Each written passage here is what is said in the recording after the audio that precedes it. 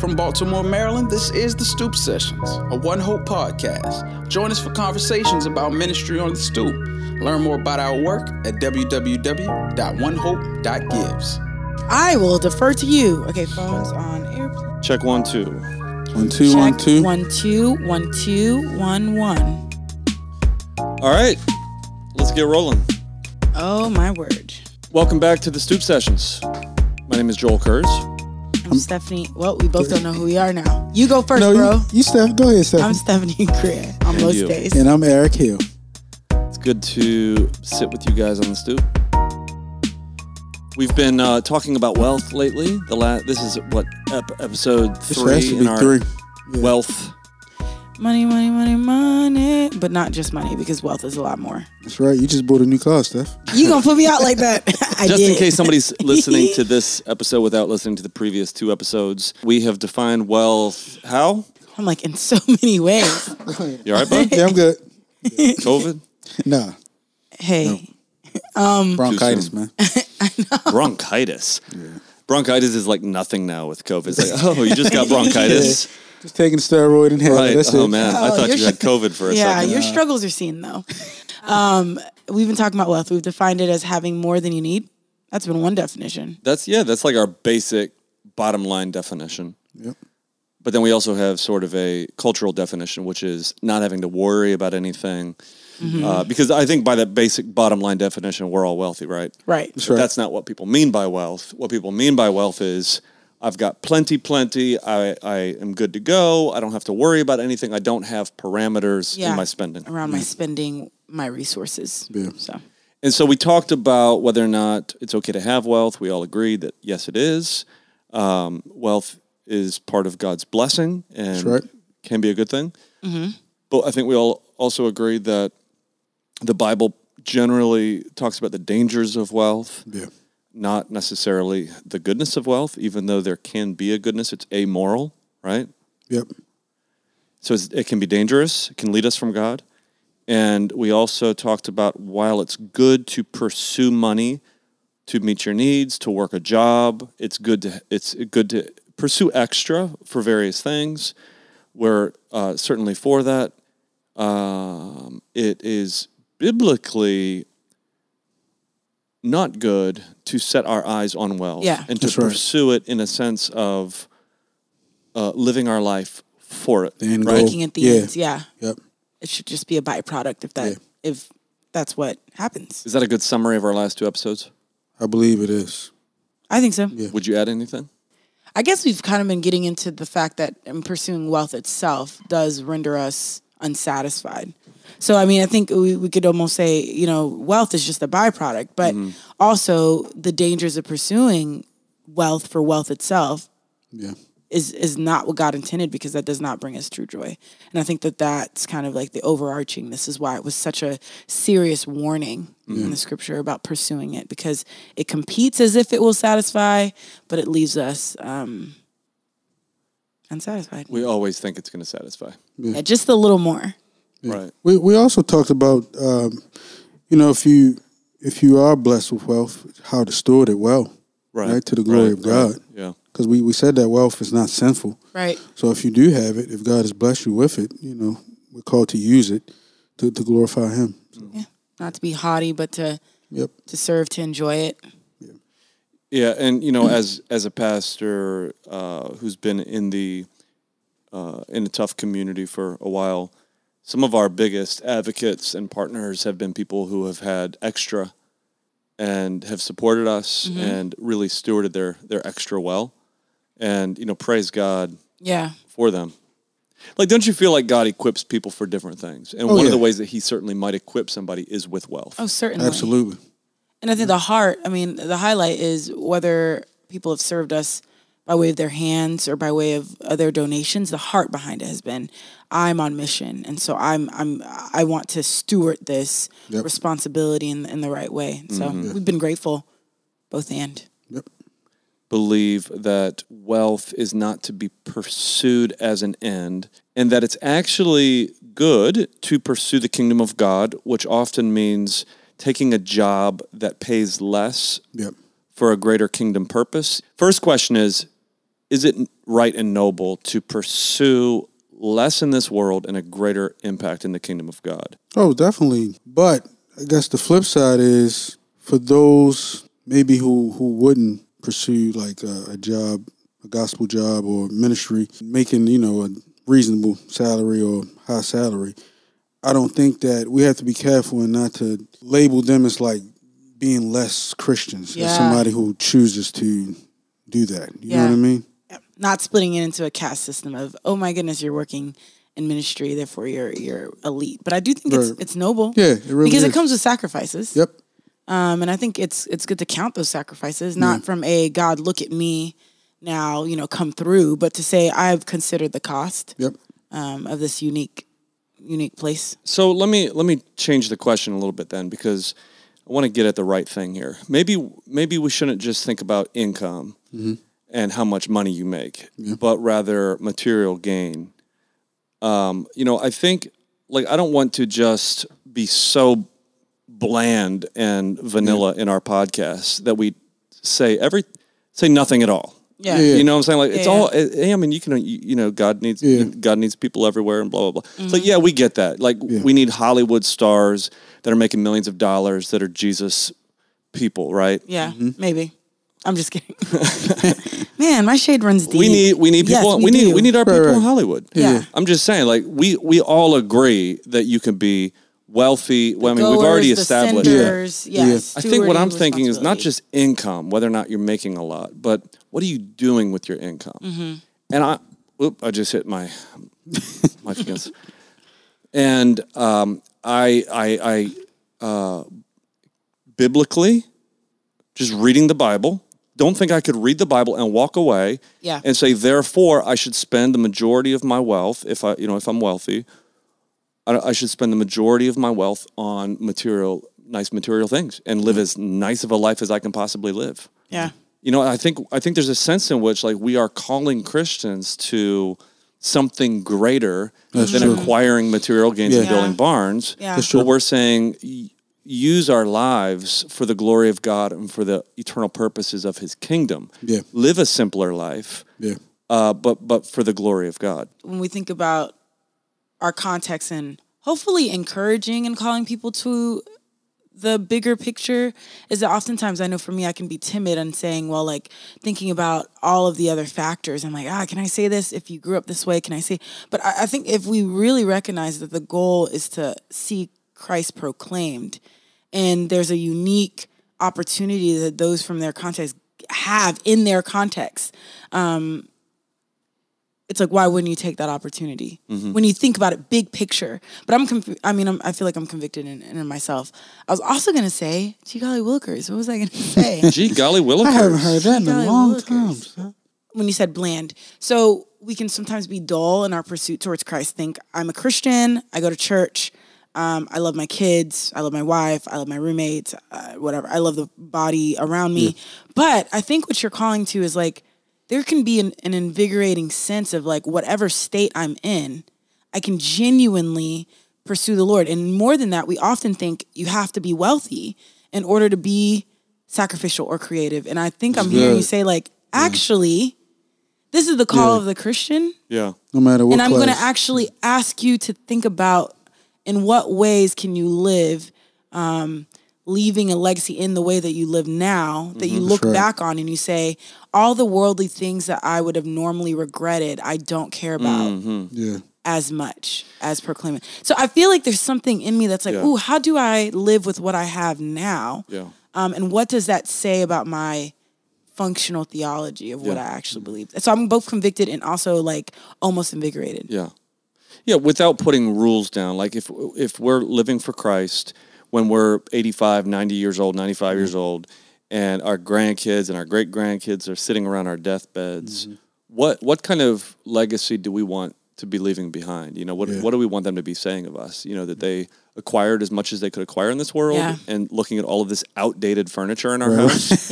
Right. Or did we live our life for something more? That's right. And Solomon talks about that too, Right. Someone else just ends up with all your stuff, and I think I said in the past podcast how I feel like the greatest thing my grandpa left me, though a poor man, was the gospel. Yeah. And he took hits I remember he could have lived anywhere else, but he thought, I can live with these kids and steward this opportunity. And literally he turned down an opportunity for money and became a citizen, could have moved, could have had a lot of opportunities. And he was just like, this is my grounds. So I just think, wow, he left me with so much. And he died with no money to his name. Yeah. Left us no inheritance besides the word of God. Let's say you have somebody who pretty much grew up poor, and in their minds, let's say if they're thinking about like, I don't know, like hospitality or being more generous, like with Living a simpler life. they might for the think, glory of yeah, God. they might think, well, I can do that more when I get such and such, or I get this job, or I move to the next income class, whatever. Whereas you're called, what we've been saying is that you're called to like serve God, serve his people, like wherever you are. And you can do that with whatever he gives you, in whatever season Yeah. you find yourself in. And the lie is, if I had more, then I could do more. Or I also think the lie, I think, is if I had more, then I would worry less. Or if I had more, I don't know. I just think of situations when I'm abundantly blessed and I'm not actually serving sacrificially. I don't know. It's such a rough season for us. Like I get scared whenever we get blessed with extra cash and we're not thinking about ways of like, how do we continue to live like we were living? Because it's just such a personal rut of greed and glutton. I feel just like clinging to the last. Yeah. So, or I start getting very much like, growing up broke. I'm like, when am I going to be broke again? So I can no longer live in a sacrificial way with my time, with my resources. And that just kind of headspace is so opposite of living freely. So Here's one of the challenges for us that are in churches in our context is because most of our churches are a mix. We typically don't have just simply one, economic level in our church. It's hard sometimes in preaching, pastoral ministry, and discipleship to really just characterize what's the push for your congregation, right? Yeah. Like in our church, we've got some folks who we need to push them toward wanting some material things. Right. What I mean by that is like, go get a job. To provide for yourself. Provide for yourself. Like, you can live in a place, in a house. You can get your own place. Yeah. You can know where you're sleeping tonight. Yeah. Right. Imagine what it would be like if you had your own house one day. Yeah. Exactly. Like there's this real push for godliness in provision and providing for yourself and being a go-getter and working hard. Like I don't ever want people to hear what we're saying on all of this and walk away thinking like, oh, we're just we're okay with doing less, not really succeeding in the workplace, whatever, which is totally not true. I mean, I want to be successful in things that I do. I want to be as useful as possible, right? Hopefully not for success' sake, but you get what I'm saying. I want to do well. So we got to push people in some of those ways. But then I think there's another crowd that could be coming from a little different background where they have some things and they have the opportunity to have material gain and their eyes are so focused on it that they're not seeing how they could have a more useful life for the kingdom of God. And so there's a different call to that community, right? That's right? But then I think there's a third group, those that came from poverty, those that came from nothing, that have a job, they're doing well. They maybe they're the first in their generation, or they're the first generation to graduate college in their family. Yeah, and they might hear sort of like this call to live for Christ, right? Abandon wealth, consider going to unreached people groups in the world. Maybe consider planting a church. Maybe consider living your life in a different way in a community where you don't have to live for the glory of God, And there could be a challenge there of like, I see it, I get it, but I'm really afraid that I'll slide back into poverty. I don't have the safety net that somebody else might have. Or not only that, but that same person might feel like they deserve to experience, that's right. the other side. Yeah. Middle class. I think one would be just reminding like that individual, wealth really doesn't satisfy. Like we always believe that, if I could just get more, that, all right, I'll be satisfied. And that's really a lie. Like, it really is. If you're counting on wealth to be the end goal, you're pursuing it to be the end, like, you're just going to be left so unsatisfied. Yeah, you will never have enough. That's always a good place to start. I think it might also be good to help people see that, like, look, if you grew up with a lot, middle class, middle upper class, that doesn't necessarily mean that you've been there, done that, and it's easier for you to live a life of sacrifice for Jesus than somebody else, Yep. I think sometimes it's just as hard, if not harder, if you've experienced sort of this wealthy background. And I don't see the wealthy typically, by and large, giving up more than any other category. Yeah. Exactly. Yeah. We're not calling people to poverty. Yeah. Right. What is the proverb? That's the distinction. I'm glad you cleared that up. Right. We pray, give me poverty, not too little and not too much. Yeah. Exactly. Like there's a sense in which, like, I don't want to be poor. Yeah. I want to be able to meet my needs. I want my kids to eat healthy foods. Yep. I want to be able to turn on my window units when it's 90 degrees outside. That's right. You know what I'm saying? I That's think 3 days. Oftentimes, when we're talking about living a simple life, I think the first argument is like, well, you don't want me to eat. And it's like, no, I want you to pursue what God, like, you can eat, you can have a steady place to sleep. But I think our hearts kind of do that as a smokescreen sometimes, because what I don't want to tact is there a different way for you to steward extra funds than going to ceremony coffee every day? Is there a way? Or is there a way for you to steward your house, right? I mean, is there a way for you to steward the space that you have? Yeah. Like, I'm entitled to a room where I get to relax and have all the watercolors and flowers growing I want. And if I have someone move in with me, then that means I'm sacrificing this. Or I'm also sacrificing status. I think a lot for, like, my context is with people asking, why would you do that? Kind of asking different details. And I think that recognizing that we really do care what people think about us. And so recognizing, in what ways am I bowing down to the God of status besides looking at the opportunities that God has given me to glorify his name in this context? So sometimes that stuff is a smokescreen. Like, please eat. Please take care of your family. Please do these things. It's possible. Not without counting the cost, though. That's another thing. I think it's okay to actually say, no, this is what I'm actually giving up for the sake of his name. Mm-hmm. Shout out to Morgan. She has a blog named For the Sake of His Name. Oh, wow. I didn't want to bite it. You know what I mean? But that's good to do. Not in a pious, like, let me just brag, but to say we are willingly giving this up because we care about the bigger picture. Yeah. I'm all about, like, saying that out loud. And the smoke screen comes when, you really don't want to, like, give up certain things. You know what I mean? Like, you become used to living like a certain way. Mm-hmm. And like, man, maybe I can't go out to eat as much. Or maybe I can't get these shoes that I wanted to buy. So, I think that the smoke screen come when you just really don't want to make certain sacrifices.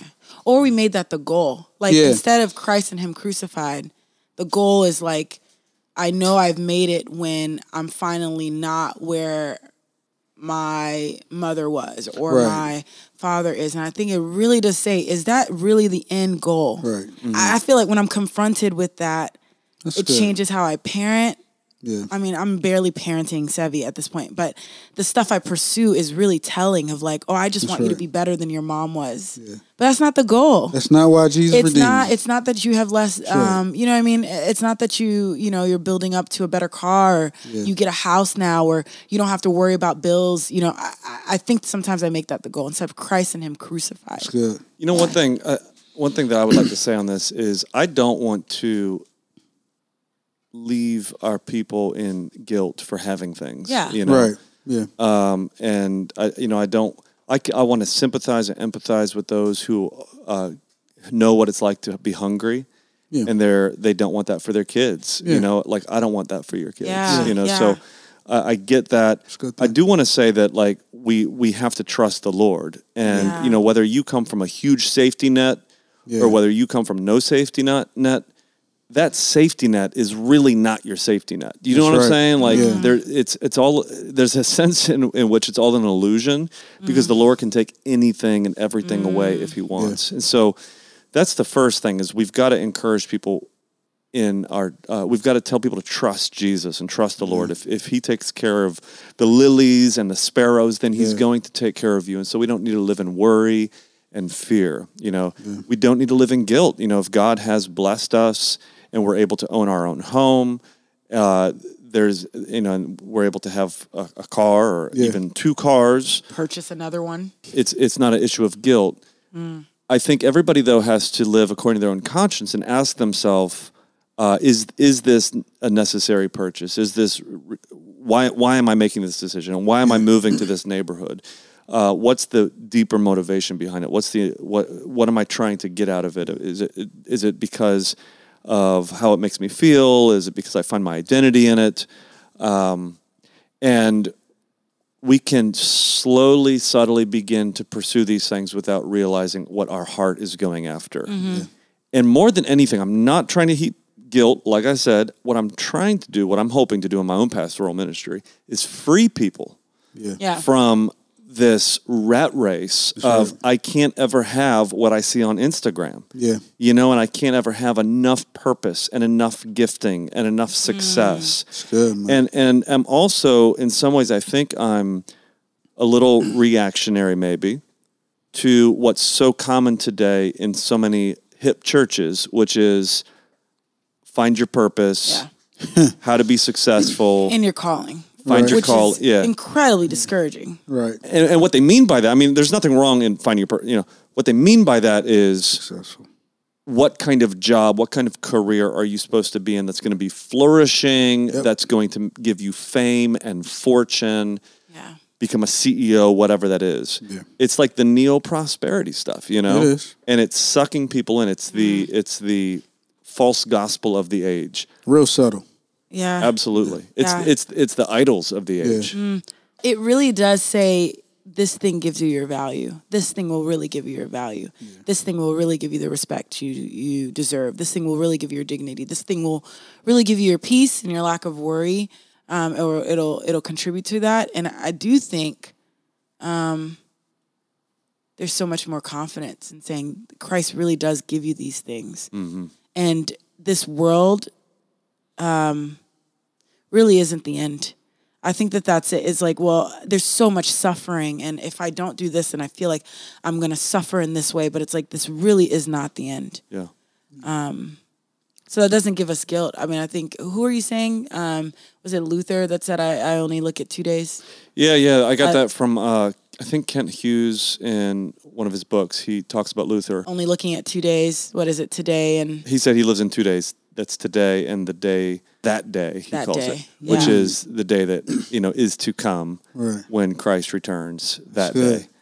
And so what he's saying there is like tomorrow and yesterday really kind of don't exist in a sense. Like I only have today, this day that I'm in. And I also have promised another day that is to come. That's right. Which is when Christ returns, the world is remade, and I live forever with God, ruling and reigning. And so then what he was saying was, this is kind of Kent Hughes talking about Luther, but what he was saying was that Luther lived this day in light of that day. And living in light of that day did not make Luther any less useful in this day, but it made him more useful. It freed him from the worries of this world. From the attainments of this world, from the little things that we can go after. It freed him to live fully for that day in this day. And look at his life. So you just want people to be free. That's right. I think that's freedom that we're after. I think that's what it's about, is living our life for the kingdom of God.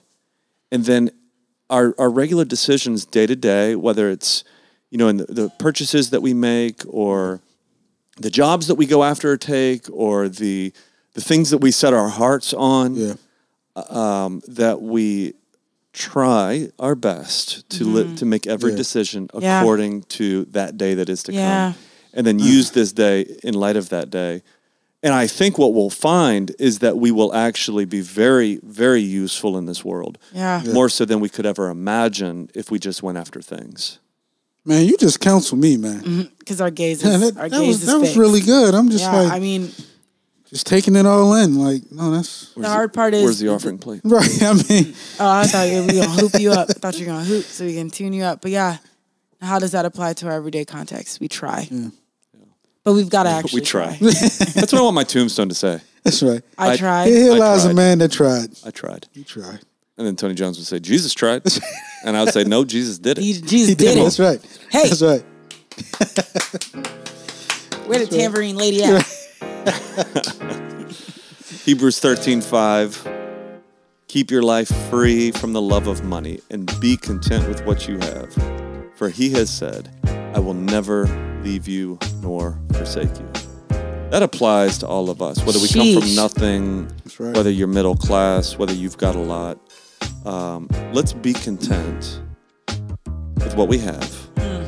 Let's keep our eyes focused on that day, on Christ, right. Yeah, because he will never leave us. And he that's a will never good thing. forsake us. That's a good thing. That makes It a is. man happy. Come on. It makes a man happy, That's- and a you know woman, it. That's right. and a child. Cut me off now. Yeah. That's good. Hey, I feel like you're almost in my sermon, bro. Thanks for listening to the Stoop Sessions. Be sure to catch us next time. As One Hope exists to build healthy churches in the inner city, check us out and connect at www.onehope.gives.